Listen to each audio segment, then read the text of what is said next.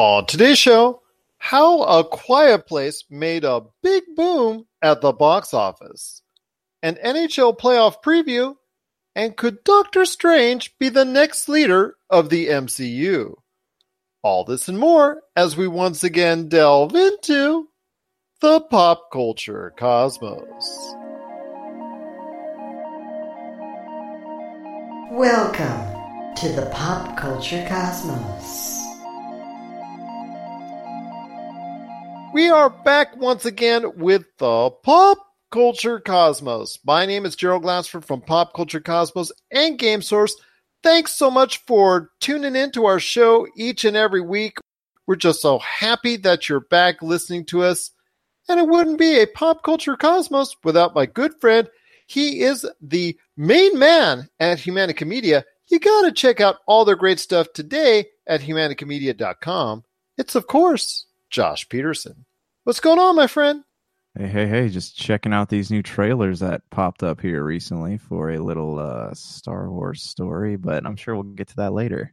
We'll touch on that as the weeks to come. I know that Solo, a Star Wars story, we actually posted it on our Pop Culture Cosmos Facebook page, so if you get a chance, it's in our Pop Culture Cosmos news feed right there for you.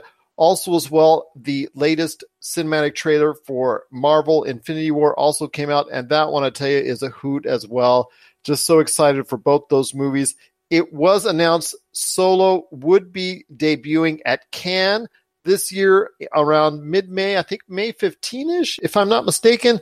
So it is a reality. It is going to happen, and it's going to be out in theaters around Memorial Day weekend here in the United States and all over the world as well, the end of May. So definitely looking forward to that. Of course, Infinity War, everybody's excited for that coming up later this month. It's beginning to look a lot better for the film industry now after coming off one of their worst months in almost 20 years here at the North American box office, with just a disappointing March, but definitely things are starting to turn around already, and it all starts off with a bang, well, a silent one, with A Quiet Place taking the U.S. box office with $50 million this weekend at the box office. Josh, this horror thriller slash suspense slash whatever you want to call it, scary, maybe even a little bit of a sci-fi element to it, it has garnered great reviews, almost 100% on Rotten Tomatoes, and is actually doing very well at the box office. In fact, it actually exceeded expectations, and it almost fits into that horror genre with those big opening weekends. Your thoughts on it? You've actually seen it, so I want to hear your thoughts on A Quiet Place and why it's making so much noise at the box office. It's not what I expected it to be, I guess is what I'm trying to say here. They market it as a horror movie. They market it as one of those. I don't know. The marketing materials kind of reminded me of The Others with Nicole Kidman and maybe a little bit of Signs too. But I went into it and it's more like, you know how people like The Walking Dead because it kind of chronicles the human interactions when you're trying to survive a big apocalyptic event. It was kind of like that. So that you have this family living on this farm. They never really say where the creatures come from. That you see like glimpses of newspapers and stuff saying, talk about how to survive, and talks about they don't say invasion. They don't really say anything. They just say the creatures, just newspaper clippings of the creatures and how to fight them and what you need. So I'm not going to go into too much detail because it's going to spoil it. And it's a new movie, so I don't want people not to go see it. But the movie starts out really quiet, and it kind of shows how the family survives. They have this system of lights that shows when something's moving or when there's an emergency, and they kind of live underground. It shows how, like, for the kids, how they keep quiet, and like you can't make any noises, and how the creatures hunt and stuff like that, and how this family survives. And it's kind of really, it's more of a story about them than it is about the creatures. But I'll get to that in a minute. They use sound to build moments of suspense. So you can tell that, like, for example, the son, he's scared to leave the protection of where they live because he's absolutely terrified of these creatures. And if you see the movie, you'll understand why. And then you have the daughter who is deaf, and she uses one of those cochlear implants, and the dad is trying to make it so she can hear, make it work. And it kind of does, kind of doesn't. But then that has a huge part to play later on in the movie. And it's just like, it's their dynamic. The mom's pregnant, and you have stuff like that. So they do kind of, you know how in Dunkirk they use like the tick, tick, tick, to build those moments of suspense. The first half is pretty silent. So anytime you hear any type of music play, you know that it's building up towards something. And what the movie does, we talked about this before the podcast, but you know how in Signs they do a good job of scaring you because they don't really show you what these creatures are. You see things move, and then about halfway through, you see the legs sticking out, or even early on in the movie, you see the silhouette of the alien on the roof of the barn. In this, they show you what these creatures are almost immediately. And I think they did it on purpose, so where it kind of takes the attention off of what they are and the mystery of them and focuses more on the family dynamic and the survival of it, and allows them to use clever editing techniques with sound to build up suspense in the audience.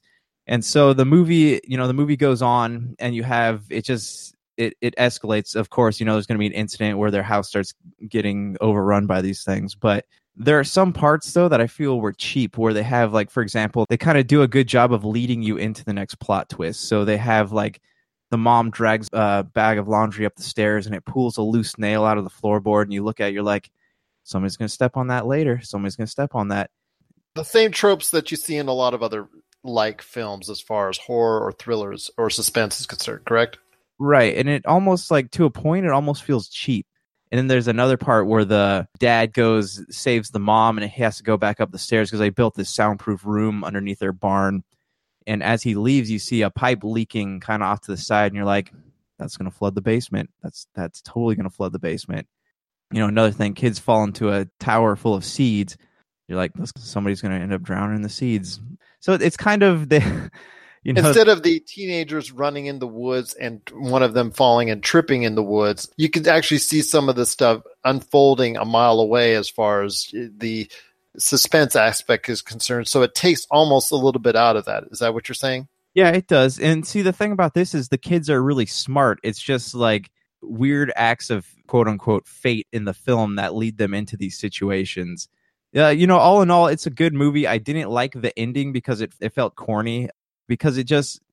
I guess, spoil it now. You already sent some spoilers already. Can you be just maybe roundabout? Maybe not give full spoilers on it? No, I mean, it doesn't ruin the story or anything, but it kind of ends with, like, the mom, like, has the shotgun, and she, like, does this weird, like, nod at the daughter, and she goes, chick, chick, and then the credits roll. So it's kind of, like, takes away that whole, like, suspense thing and just kind of be like, well, this is kind of like how a Die Hard film would end.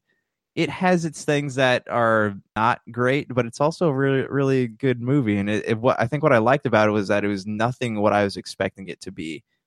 And in what way, as far as you pointed out some of the flaws in the movie, but what are some of the things that happened that maybe you weren't expecting or that made it so enjoyable and gave it a positive review from you? I had created these expectations, and the movie was nothing what I was expecting it to be. So all those expectations crumbled the moment the movie started. You have a lot of movies that, like, they want to prolong dramatic moments. They use, like, cheap techniques. Like Kids, for example, they'll use kids to kind of be like, get you attached to these characters, this little kid, and you're like, or dogs or something, and they'll get you attached to these, like, cute little things. And you're like, it just hurts so much more when something bad happens or you think something bad's going to happen. Like, it moves you to the edge of your seat. But here, they don't shy away from, like, shocking you with things, and they prove that in, like, the first 3 minutes of the film. That's cool about it, but it has some flaws in the logic of it all. But that's neither here nor there. But I enjoyed it. Despite some of the things that I wouldn't have done, like, I still thought that it was a good film. I'll probably send a review up here soon. But if you're on the fence about it, I would recommend going to see it because it's not one of those movies that I can fully put into words. It's something that it's not really an intellectual ride. It's more of an emotional one. It's presenting you something different in the fact that obviously, like you said, the first part of the movie is dedicated to just silence or being very quiet as far as the whole ambiance and devoting so much to what the title speaks as far as it's concerned for their own safety. Yeah, it's less of a horror movie. It's not a horror movie in the aspect that they market it as, which they were clever with their marketing. It's more of a emotional. You become attached to the characters and not the monsters, I guess, is what I'm trying to say here. There's top name actors in Emily Blunt and John Krasinski being the stars of it. So there actually is some heavy duty star power guiding this story along. So it's good to hear that there are positive things to come out of. Like I said, it's got almost 100% on Rotten Tomatoes. It's done very well at the U.S. box office, and I expect it to be something that people will be interested in seeing because of its novel concept. And obviously, like you said, you were talking about with the audio editing, something to be thought about when it comes to audio editing for Oscars this time next year, as far as maybe possibly being considered or even coming out with one, as far as if the audio editing is as good as you say as well. So definitely something to think about there. It is A Quiet Place. Once again, does very well here in the United States, topping out with 50 million. Plus, it looks like it's going to have the second biggest weekend of the year at the U.S. box office. Ready Player One, which finished second at the U.S. box office this weekend, was first last weekend. It garnered 53 over a 4-day span because it would open up a day earlier than a normal movie would on Friday. It opened up a day earlier. But that is still doing well because this week it will go over $400 million worldwide. So good news for fans of Ready Player One. Actually, here in a minute, Rob McCallum in the Cosmic Crossfire and I will go back and forth on our thoughts about Ready Player One, the movie itself, and also what it represents. And if it should have been even considered as a TV show or something different, we talk about that coming up here in a few minutes. But once again, Ready Player One looking to go over $400 million worldwide. The box office seems to be getting a little bit better after a disastrous month of March. Well, one of the worst months in over 20 years at the U.S. box office as far as generating revenue. So definitely that's a good sign as far as the box office is concerned. But I ask you one last question. A Quiet Place, like I said, did very well for a movie considered maybe a horror, suspense, thriller type deal. Will it follow suit of other horror movies in its second weekend and going forward with a steep drop as many other horror movies do in its second, third week and beyond? I don't think so. I don't think it'll have a drop, but I don't think it's going to be a dramatic one because this is one of those like artsy movies, and artsy movies seem to do well in the fact that instead of having this steep decline, it's kind of just a little like downhill. A gradual type. Flutter. Yeah, exactly. So I don't think it's going to maybe in the third or fourth week it's out, it might drop significantly. But as far as like, for the next couple of weeks, I think it's going to do pretty well. It's a suspense thriller, and they do a great job of kind of latching onto your emotions in the film. In the same way The Last of Us did on PlayStation 4. That's what I was thinking when I was watching it. They do a good job of getting you emotionally invested in the characters. And it's surprising that they do it with them using so few words too. Once again, that's Josh's thoughts on A Quiet Place. You can check out his written review coming up in the near future on our Pop Culture Cosmos websites, popculturecosmos.wordpress.com.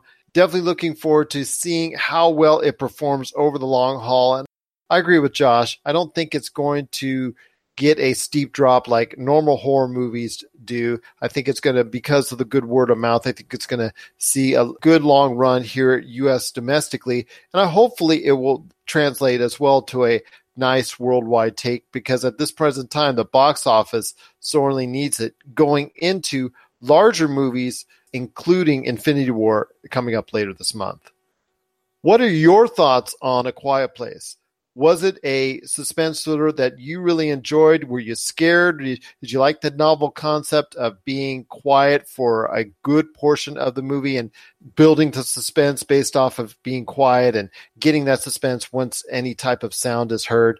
Share us your thoughts, popculturecosmos@yahoo.com. Also as well, Pop Culture Cosmos, Humanica Media, and Game Source on Facebook and Twitter as well. We've got a great episode coming up for you today. We've got Rob McCallum coming up right after the break in the Cosmic Crossfire. Plus, also as well, Josh and I are going to break down the upcoming NHL playoffs. Plus, also as well, thoughts again on the TV ratings scene from our good friend Hunter Vaught at the TV Ratings Guide. He's going to break down the TV rating scene and some final thoughts as we head more into the month of April on some stuff that has piqued his interest in the TV rating scene. All this is going on. It's going to be another great program right here at the Pop Culture Cosmos. Get ready for Kitty Origins Evolutions, the latest documentary from Rob McCallum. Generously peppered with archival footage shot by the band, this film gives you an honest and brutal look at what it takes to survive in the music industry. Order the DVD, Blu-ray, and live CD triple pack that features recordings from throughout their 20-year illustrious history from RobMcCallumFilms.com. RobMcCallumFilms.com, your place for awesome stories about awesome people and films worth watching.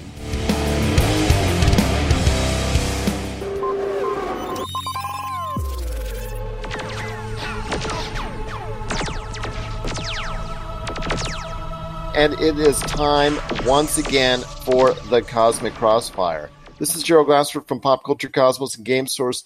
We thank you so much for listening to the show today. It would definitely not be a Cosmic Crossfire without my good friend. He is the man, the myth, the legend behind RobMcCallumFilms.com. You got to check out all the great things going at Rob McCallum Films, including the smash hit that sold out on Amazon. It's the Amazing Kitty documentary, and here he is now, my good friend, the director, Rob McCallum. What's going on, man? Oh, just living the dream and gearing up for a really busy month. April 2018, I will be run off my feet. It is nice that we're out of March, and like as you said, the Kitty doc has been released to much fanfare for sure, and a lot of critical acclaim as the press starts rolling in, and we're really excited to have that out there. And it's by far one of my favorite projects that I've done for a variety of reasons. So anybody that has Amazon, go order it now. It may be out of stock because they did sell out on their opening day, and it shot up to number one on the metal charts because it's included a live CDs part of that set. So check out Kitty Origins Evolutions. Hear the tale of the heavy metal band that started with a group of teenagers who wondered, wouldn't it be great if we were rock stars? And they got to live the dream for better or worse. And 20 years later, they're here to tell their story. I will say this about the Kitty documentary. I have seen it, and as a documentary covering the band itself and what they've gone through and all their music and over the years or whatnot, it doesn't get any better than what Rob McCallum has done for them out there. So if you get a chance, check it out, Kitty Origins and Evolutions. But like you said, April is a new month. And you've got a lot going on starting this month as well. Well, I should say you and I did talk briefly off camera. Your big concern with the Kitty doc was you wanted to know more. You wanted to see and hear more. And there is a 3-hour version out there of the documentary. It was reserved just for Indiegogo backers. But you never know. If you make enough noise and the sales do well enough, they may try to get that 3-hour version from us and release it en masse. So check it out. Check out the 90-minute version. If you want to know more, then, make some noise online. There's so much to learn, and there's so much that you want to know when it comes to Kitty and their success.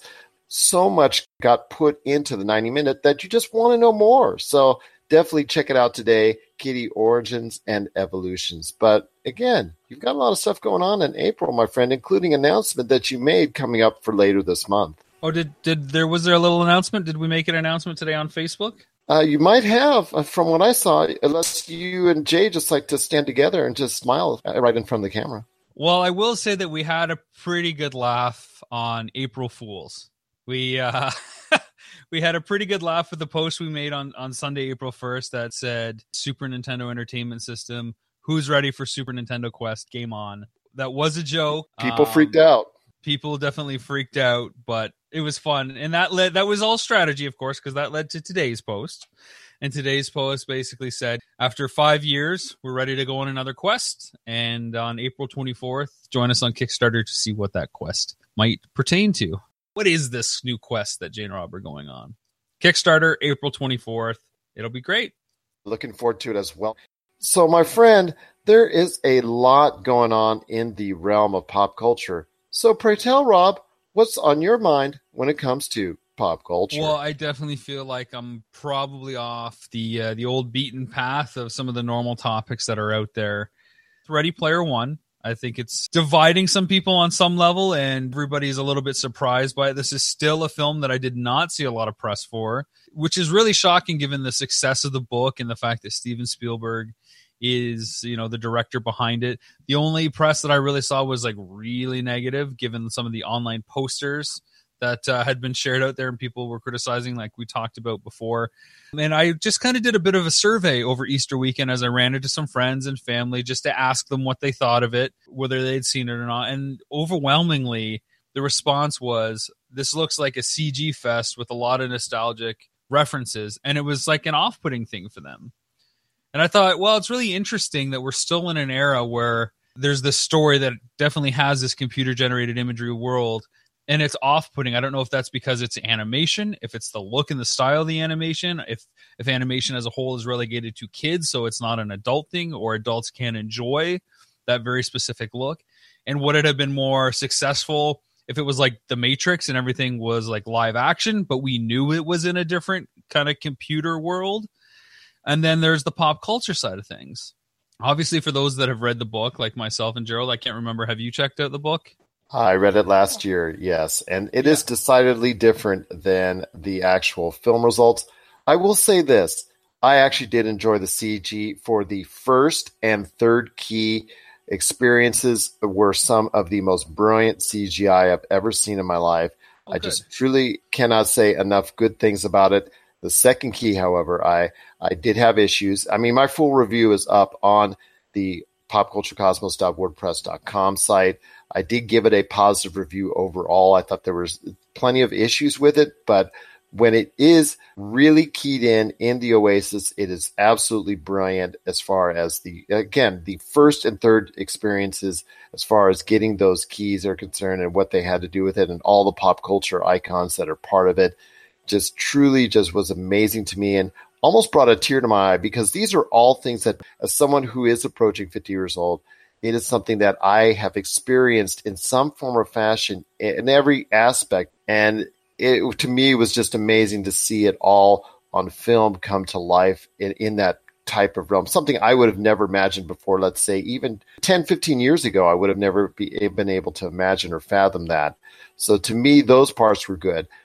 Overall, it was a positive experience for me as far as Ready Player One, and it is doing pretty good. It exceeded box office expectations, so it actually may end up seeing a profit for Warner Brothers. Yeah, and full disclosure, I haven't seen it yet, so I love that you have a review up there that I can check out the second I do get to sit down. I'm going to be super skeptical because I know people have said it is very different from the book, and which is okay, because, you know, I like a lot of books and films and have their own different versions, and I really like Jurassic Park, as you know, as a movie, and I really love the book like on its own thing, and I can appreciate them for their own pros and cons. But when it comes to the references, my concern, and I get where people are coming from, but they don't have, if they haven't read the book, then they don't understand the role that the references play into this giant quest to figure out what's going on and who's involved and why these things are there, and they're not just, hey, remember when, or isn't it cool to have this reference? It's ingrained in the story and in the characters, much like who we are now as a society, which I think is really brilliant. It's actually really pertinent to the story. And the book does a good job of explaining what it is if you're not familiar with it, but not in a way that is, you know, overbearing or holding your hand. So it'll be interesting to see how the film does that. Probably just like really whittles it down. My fear is when you dilute something like that, it really loses the luster of it. It does feel a little bit more of a cheap reference because you don't have the richness of it. So when we see these trailers where we have like Master Chief and, you know, the Iron Giant and the DeLorean and all these other references out there, I can't blame people for saying, yeah, look at these call outs, all these other films, because I don't think the film can really go in depth on this stuff. And the more and more I thought about it, and the more and more I thought about the book, it made me really feel like this should not have been a feature film. This really should have been a series.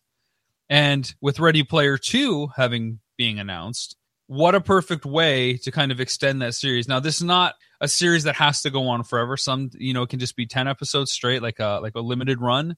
And if Ready Player 2 does well as a book, then maybe that's season 2. But, you know, take the time to do this well, and you certainly have the audience for it in the realm of television. And I think you could probably even make a little bit more money if you were to do it that way, rather than risk it all as a theatrical run at the box office and possible failure. Now, like you said, it's doing well at the box office. I think this will be one of those Spielberg films that has a very specific audience. It's kind of like a cult favorite. It's not going to get wide claim, probably hugs from everybody out there. I can't imagine anybody else trying to helm something this big with this many layers of detail than Spielberg himself. Really? I mean, can you? No. But then again, only his clout could get all those pop cultural references in far as getting the rights to actually show it on screen. I don't think many other individuals out there can get or amass as many pop culture references as he could. I mean, he got his hands literally on almost everything that they were asking for. Just to me, it just seems like people that are concerned as far as the differences. And you know what? There are vast differences between the book and the film. And if you've not read the book yet, I suggest seeing the film first and taking it in for what it is before you delve into the book. It's one of the things I recommend. But yes, there are vast differences. But the book and the film have pluses and minuses for being so different. There's some things the book did better. There's some things the film did better. Now, overall, if you're going to put a gun to my head, I'd probably say the book is a tiny bit better than the actual film. But again, they both have their strong points and weak points as well. So the weak points for me, and I can tell from the trailer, is the third act. The big kind of, now it's time for the ultimate battle kind of push, is the thing that I felt really let down by the book, because for the first 3/4 of that book, this was going in some interesting territory that I really wish didn't have to be resolved in this apocalyptic, everyone rush to arms, unite and join the fight. And clearly that's what happens in the trailer, because you can see like the wave of avatars coming over the hill. To me, I love seeing that, and I understand. It's a cool visual, but like how many films and stories do we have to see that? And I get that part of it. I understand that that's probably maybe just a narrative cop out, for lack of a better term. So I can totally understand where you get that. But Ready Player One to me, I think was, like I said, a pretty solid film. And I do hope that there is going to be a Ready Player Two that eventually gets on screen, because it was just different to see something like that on film in and of itself, because, you know, we see all the formulaic movies and whatnot. We see all the same things over and over. Superhero this, superhero that, destruction this, sci-fi that, adventure this, love story that, you know. And obviously it does have those tropes in the movie itself, but it was just nice to see something a little bit away from the norm as far as what it presented on screen and how it presented it. So to me, like I said, in that novelty in and of itself, it may not be so great the second time around, but hey, for me, it was still a solid movie experience. And it was kind of a nice rush to see that initial Wade Watts putting on the visor and getting that experience, even on a standard def screen. So that, like I said, for me overall, it was a pleasant experience. Do you think it could have been successful if they would have went like something the route of like The Matrix and done like a live action Oasis instead of CG everywhere? I don't think so, because that's one of the... Or like some sort of hybrid? And for everybody listening, the Oasis is the game world that everybody plugs into, where most of the story takes place. Yeah, and most of the story does take place. And in the movie, it's probably better served for doing so. When it gets outside of it, that's when you have some questions possibly around there as far as and opinions on how it's being developed and whatnot. But for me, as far as maybe a TV standpoint, you have more time to flesh out that backstory. You have more time to flesh out that world outside of the Oasis, that dystopian world in 2045 in Columbus and all around the world. And I know there were some people, like I said, that have severe differences with the book and the film being so vastly different from one another. So I understand that could be the start of it, is the realm outside of the Oasis, and how maybe the thoughts on it were vastly changed. So to me, I think the film was better served the more it was in the Oasis, for the most part anyway. All right. Well, that'll do it for the Cosmic Crossfire. If you have a question for Rob about the show itself, maybe about a topic, or about his great projects, including the Kitty documentary, Origins and Evolutions, Missing Mom, Nintendo Quest, or the upcoming Kickstarter project on April 24th, just give him a shout out. What could it be? What could it be? April 24th. Tune in and find out. That's right. Or you can, of course, listen here, and you'll hear more tidbits as we go. This is the exclusive source of information for said secret project, and there'll be lots of stuff in the works. But if you have questions, send it to us here at popculturecosmos@yahoo.com, or you can shoot any of us a DM right here at Pop Culture Cosmos, Humanica Media, Game Source, or Rob McCallum Films on Facebook or Twitter, but Rob is a little different on Twitter. It's at Rob McZob. Rob, it's been great having you on the show, part of the Cosmic Crossfire, and of course, a part of the Pop Culture Cosmos. For the latest reviews and opinions on everything pop culture, head on over to our brand new site, www.popculturecosmos.wordpress.com. And we're back again. It's the Pop Culture Cosmos. This is Gerald Glassford, and we truly thank you for sticking around and enjoying the show. Just want to make sure and let you know our shows are being streamed 7 days a week on online radio, and that we deliver 2 brand new shows covering the latest in pop culture every Monday and Friday to Apple Podcasts or our over 30 different podcast networks. Just subscribe to any one of them on the Pop Culture Cosmos channel to get extra content, or just check out the Pop Culture Cosmos Facebook page for our entire schedule and a list of those podcasts and those radio networks, including our latest network for our friends in the UK, Sword Radio UK. That's right. We're moving to Sword Radio in the UK. So everybody out there that listens to us in the UK area, get a chance to check us out. Tuesday nights, 8 p.m. UK time, you'll be able to hear some great stuff right here at the Pop Culture Cosmos on our new station in the UK, Sword Radio.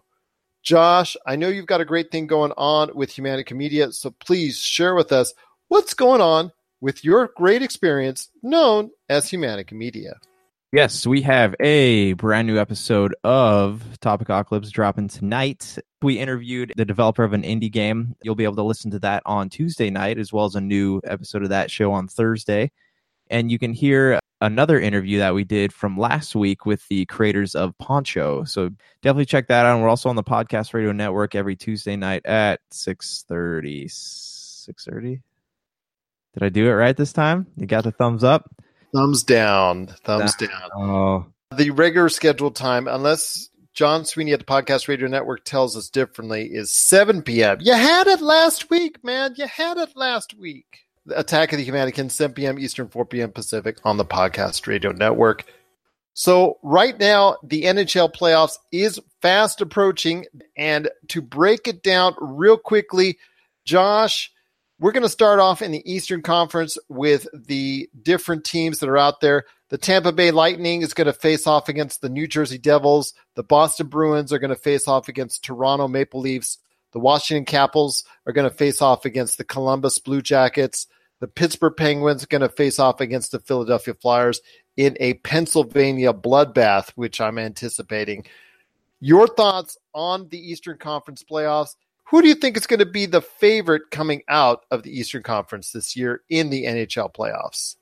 In the East, I think that Tampa Bay is the favorite. So honestly, whenever I tell someone, a new hockey fan, when they're saying, hey, I want to start watching hockey, I tell them to watch the Tampa Bay Lightning, because they are by far, even, after the trading Ben Bishop, they're a fun team to watch because they're hungry. Their goaltending is really good. Like, they lost Bishop, but they gained Budaj, who is he was goaltending for the Kings, and they have Vasilevsky, is actually a really, really great goalie, and he was really underused until recently. But the Devils, on the other hand, they're one of those teams that they won the Cup in 2011, but they kind of faded into obscurity. And it's weird because you look at a lot of these teams, with the exception of the Bruins and the Penguins and the Capitals, these other teams here, they're teams that didn't really do well, and I guess over the past 5 seasons, but here they're kind of trying to make a name for themselves. So it's such a random assortment of teams. Even on the West, like, there are so many teams that you wouldn't expect to make the playoffs that it's kind of like, at this point, it's anybody's game. Well, I'm going to put it this way. I think the Tampa Bay Lightning are a great team. Obviously, when you have one of the best records out there, you're definitely going to have a lot of people going. Let's put it this way. They had more wins than anybody else. So from a victory standpoint, and as far as from a full-body team standpoint, they obviously appear to be a very, very strong team. But I say, if it was me, because, the NHL playoffs, even more so than the Major League Baseball, NBA, or NFL playoffs, the NHL playoffs seem to have the more wild finishes than any other pro sports league out there.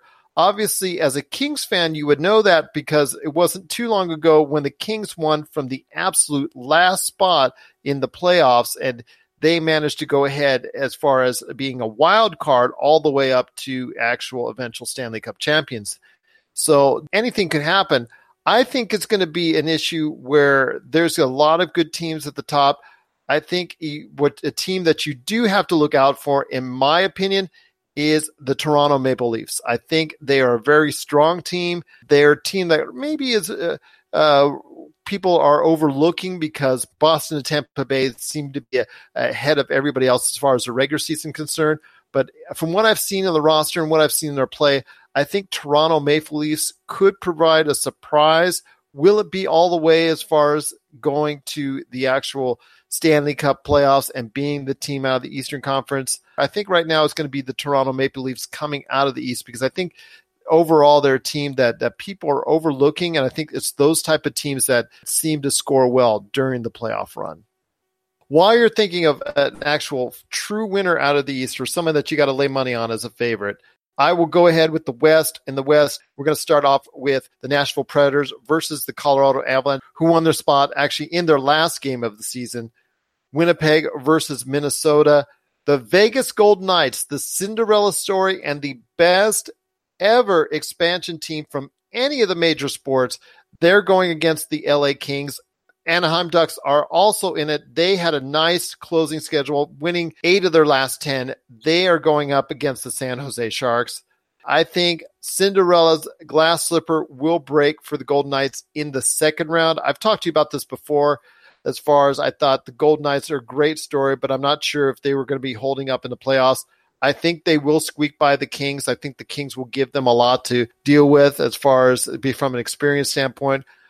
My pick, I think I'm going to go with the Winnipeg Jets because they are the hottest team going into the NHL, and I think they're going to ride that momentum as far as that, even above the Nashville Predators, who I would make a solid favorite otherwise. So I think right now the Winnipeg Jets are my call to win out of the West. Your thoughts on the Western Conference and who will come out of that playoff scenario? I don't think the Knights are going to beat the Kings. I disagree with you on that. The Kings, they've been to the playoffs. They've been to the Stanley Cup. They've been there recently. They have the same players ever since Jeff Carter came back. They've just become a completely different team. I don't think that the Knights are going to get past them. I think the Knights will give them a run for their money. But again, playoff hockey is completely different from regular season hockey. And the Knights have never been to a playoff game. So I don't know. I'm curious. I'm interested. I would like to see that, but I don't think they're going to get past the Kings. People have playoff fever here in Las Vegas, and I can totally understand why from an experience standpoint. Obviously, the Kings have a definite advantage, but who in the West overall do you think will come out on top? That's a good question. I think it's going to be San Jose because San Jose, much like the Lightning, have been getting closer and closer every season. But here's the thing. Martin Jones has, as a goaltender, has just been getting increasingly better every season he's played. The Sharks have a very strong lineup, and these, they've been there. They faced off against the Ducks. They know what to do. They know what not to do. They've had time to kind of focus in on a strategy, and I think that they're going to go all the way. But also, the Predators want it pretty bad too. But I'm predicting, this is my prediction, it's going to be the Sharks versus the Predators for that spot into the Stanley Cup. Who will come out of that? The Sharks. I got to say the Sharks, because the two teams that have the most momentum when it comes to the postseason right now is Nashville and San Jose. And they're the teams that want it the most. The Ducks, they're a good comeback team. The Kings, they're good in the playoffs. The Vegas Knights, unpredictable. Minnesota Wild, they're like the Capitals. They don't really do much. They get into the playoffs and they kind of fizzle out. Winnipeg's another team. They get into the playoffs. They're impressive for the first round, maybe, and then they just kind of don't do anything with that. So I'm predicting Nashville versus San Jose, and I'm predicting San Jose will make it all the way. And then as far as the East goes, I think that it's going to be the Penguins. Okay, if you've got the San Jose Sharks versus the Pittsburgh Penguins, I've got, as far as my picks are concerned, the Toronto Maple Leafs going up against the Winnipeg Jets. When it all comes down to it, I think in the end, it's going to be the Winnipeg Jets are going to be the team to beat overall, and I think they're going to take the Stanley Cup. I see the roster even more stacked. I think they're the hottest team going in as far as that's concerned, and they're going to have all the momentum on their side, and I think they're going to take it all the way to a Stanley Cup. Your thoughts on who will come out in your matchup as far as the Pittsburgh Penguins versus the San Jose Sharks?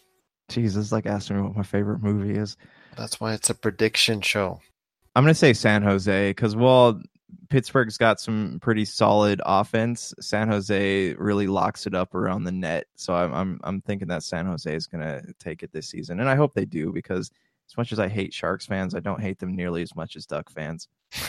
Fair enough. Even though you live right down the street from where the Anaheim Ducks play. I don't think that argument is logical. Everyone always throws that at me. They're like, you need to vote for the team closest to you. How many Red Wings fans live in Orange County? You go to a Ducks game when they're playing the Red Wings, about 75% of the audience is wearing red. Once again, that's our picks as far as the NHL playoffs.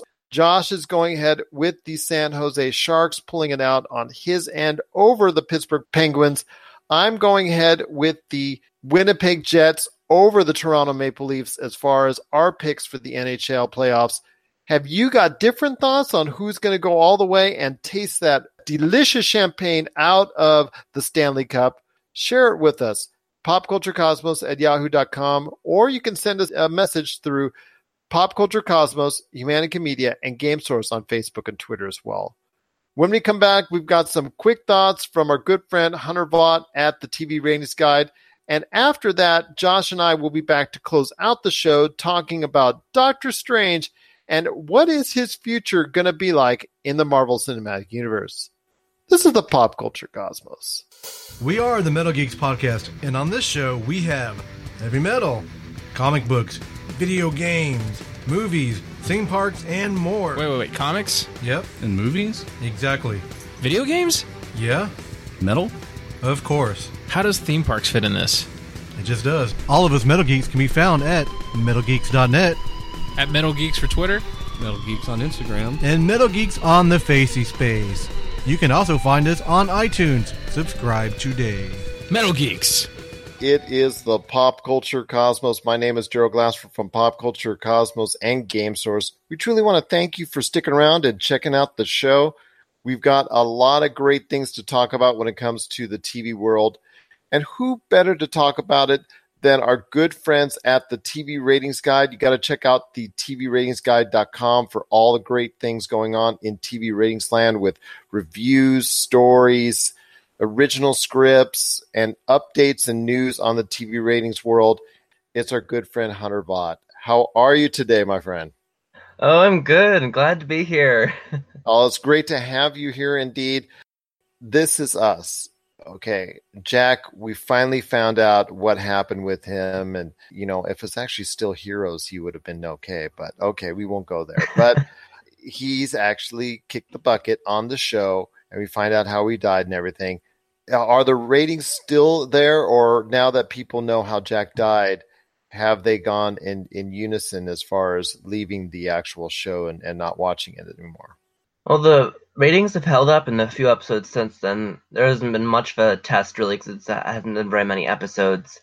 But they've seemed to hold up well so far, and as someone who watches the show, I can see why. It's because the show had this big mystery of how did Jack die, but it wasn't focused on that. It had so much other focus, and that wasn't even a question that was introduced until a few episodes in.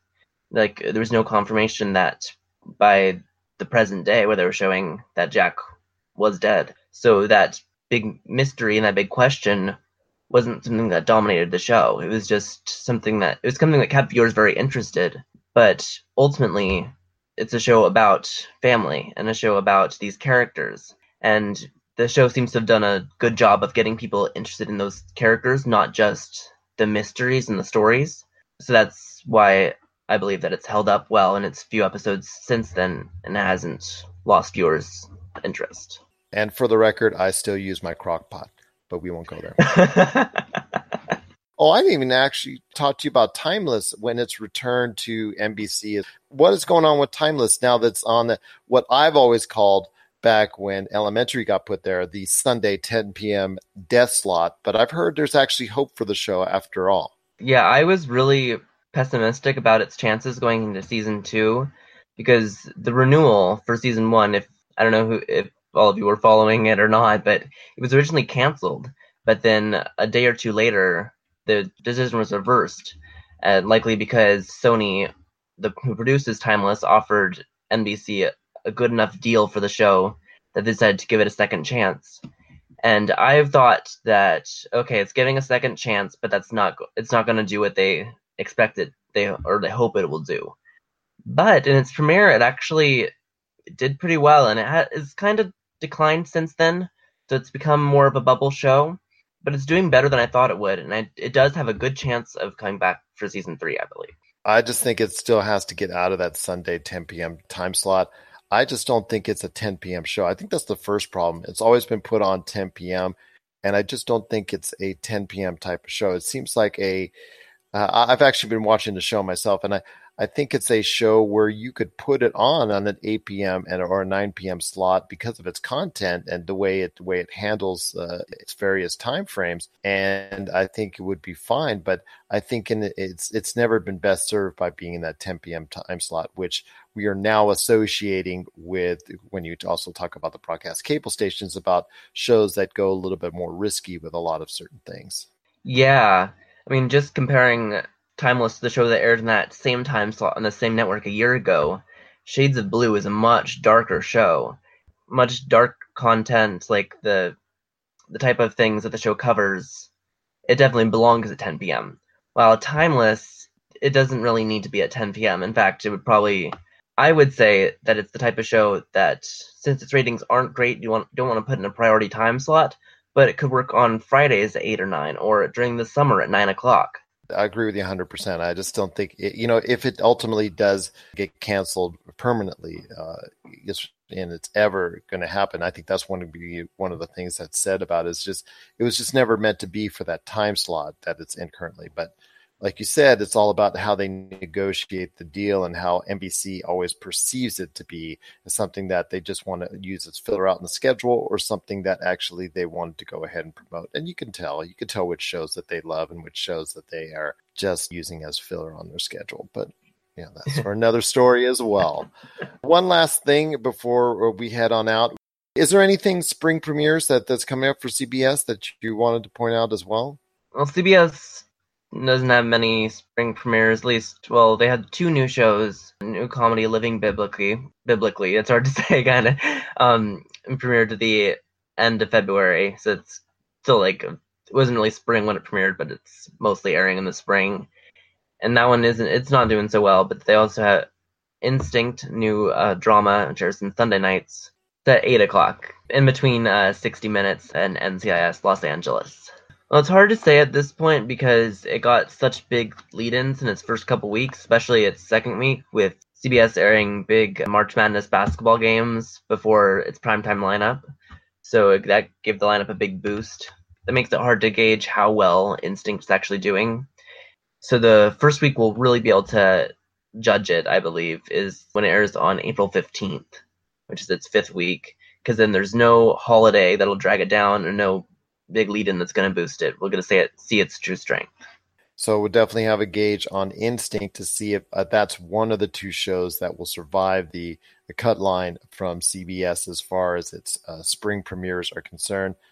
Any other shows that you want people to know about that are coming out this spring, or any other shows, period, that you want to talk about as far as that's on streaming, cable, network, whatever you want to talk about? The floor is yours, my friend.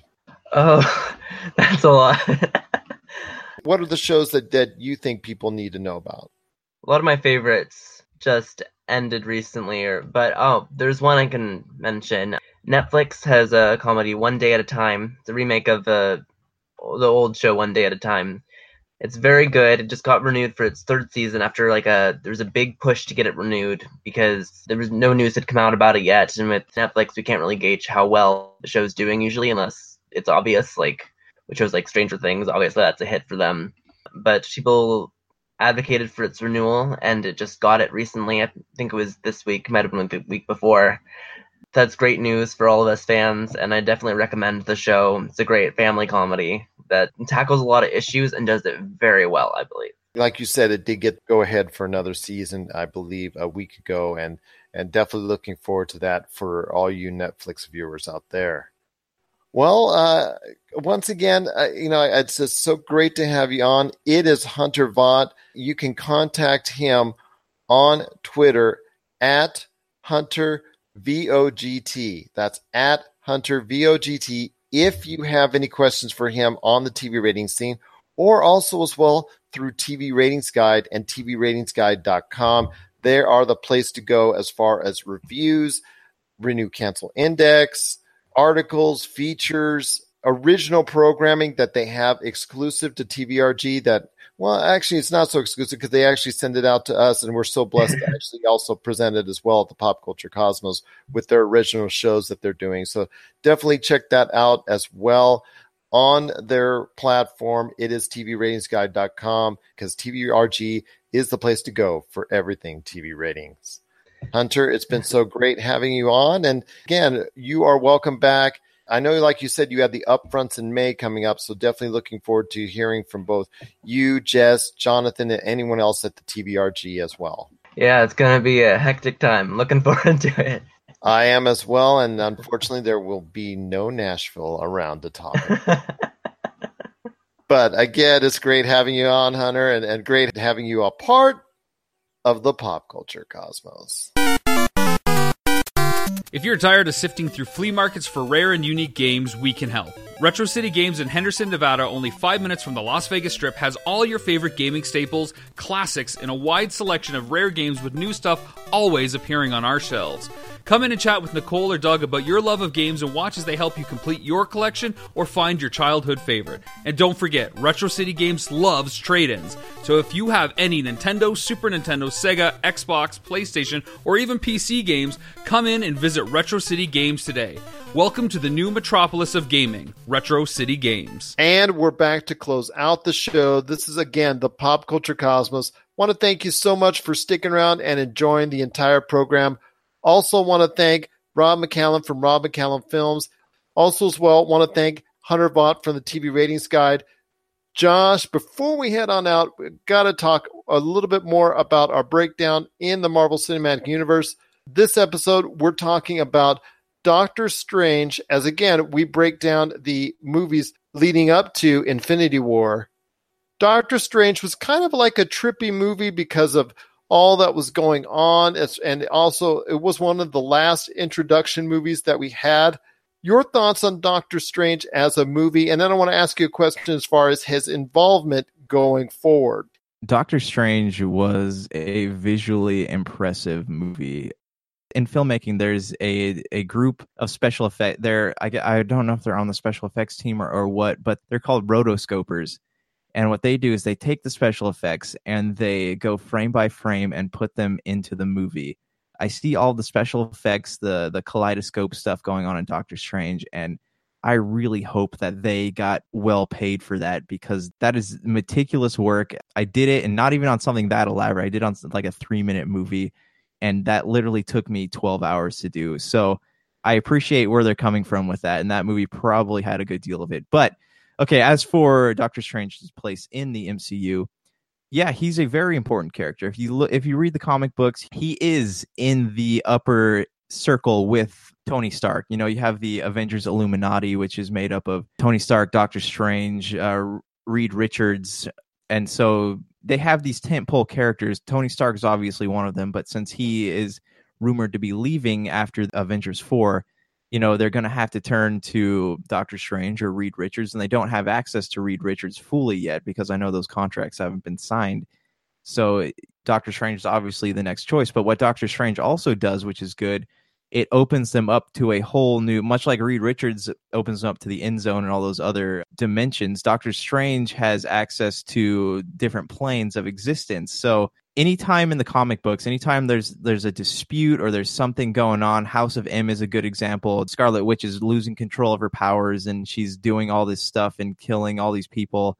and Doctor Strange shows up, and he's the one that can see through it. So he is the foundation of all of that side of the Marvel Cinematic Universe, because now that we have Scarlet Witch, you have access to those stories, that potentials of her losing her power. They're going to have something monumental happen in order to pull some people into this next phase of the Marvel Cinematic Universe. But the movie was really good. It was well written. You kind of got his background story, without having to go through all this back materials and stuff. The whole story with his hands, the Eye of Agamotto, and him becoming Doctor Strange and kind of honing in on that. He kind of became Doctor Strange really quickly, but I guess, they needed that to happen for the movies to progress into the next phase. But I'm a fan. I'm a pretty big fan. I thought overall it was a solid movie. Again, visually it was outstanding to watch, and I think that is its greatest attribute that will last for a long time to come. Going forward, however, I want to talk about Doctor Strange as being one of the main entities in the Marvel Cinematic Universe and being someone that they can rely on for the foreseeable future as a Tony Stark character that they can lean on. For the next phase of the MCU, I think you're going to be leaning on Doctor Strange and Captain Marvel as your Captain America, Iron Man 1-2 punch type deal as superheroes that the Marvel Cinematic Universe will lean on as far as being those two entities that Marvel's going to push out to the forefront as far as being the two main characters to rely on. Do you feel differently? No, I agree.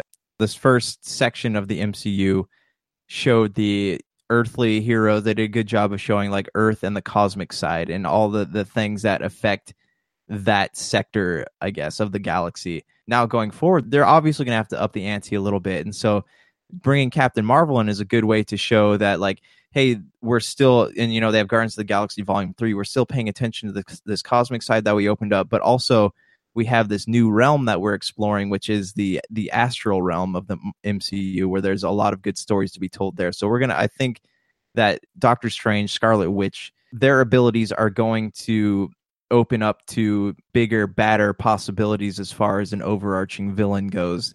And they would be crazy not to use that. But then again, I'm hearing rumors of, the Secret Invasion, Skrull, Kree, or whatever, and also Ant-Man Wasp, the Quantum Realm. So there's a lot of places that they could go. They have several options at this point, but no, I think you're right. Doctor Strange is going to be a tentpole figure in this era of the MCU, and which is going to be cool because he's kind of someone who is living through all of the phases, but we're getting a character that is going to be with us through this journey for a long time, and that's really cool to see.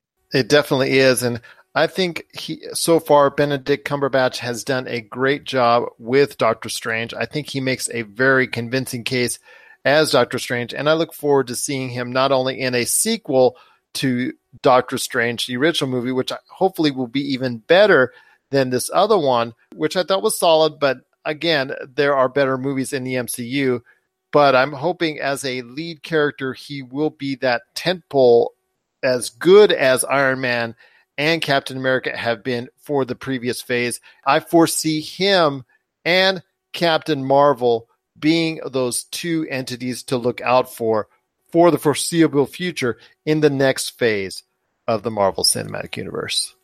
What are your thoughts on Doctor Strange? Did you enjoy the movie? Did you think it was a psychedelic trip like we did? Also, do you think Doctor Strange will be one of the key members of the Marvel Cinematic Universe as it continues into the next phase after Avengers 4? Share us your thoughts, popculturecosmos at yahoo.com. Also as well, Pop Culture Cosmos, Humanica Media, and Game Source on Facebook and Twitter as well. So Josh, any last thoughts on the way out? Go see A Quiet Place, and I am going to be reviewing some games here soon, so stay tuned for that. I got like 4 that are going to be popping up here over the next 2 weeks. We're breaking down the list of top video games very soon. We're actually formulating and tabulating all the votes now as we speak. Can't wait to be able to show everyone out there the great stuff going on with Pop Culture Cosmos, and we definitely thank you for being so much a part of it. So for Josh Peterson, this is Gerald Glassford. It's another beautiful day in paradise right here in the Pop Culture Cosmos. We thank you for listening. And here's hoping you have yourself a great day.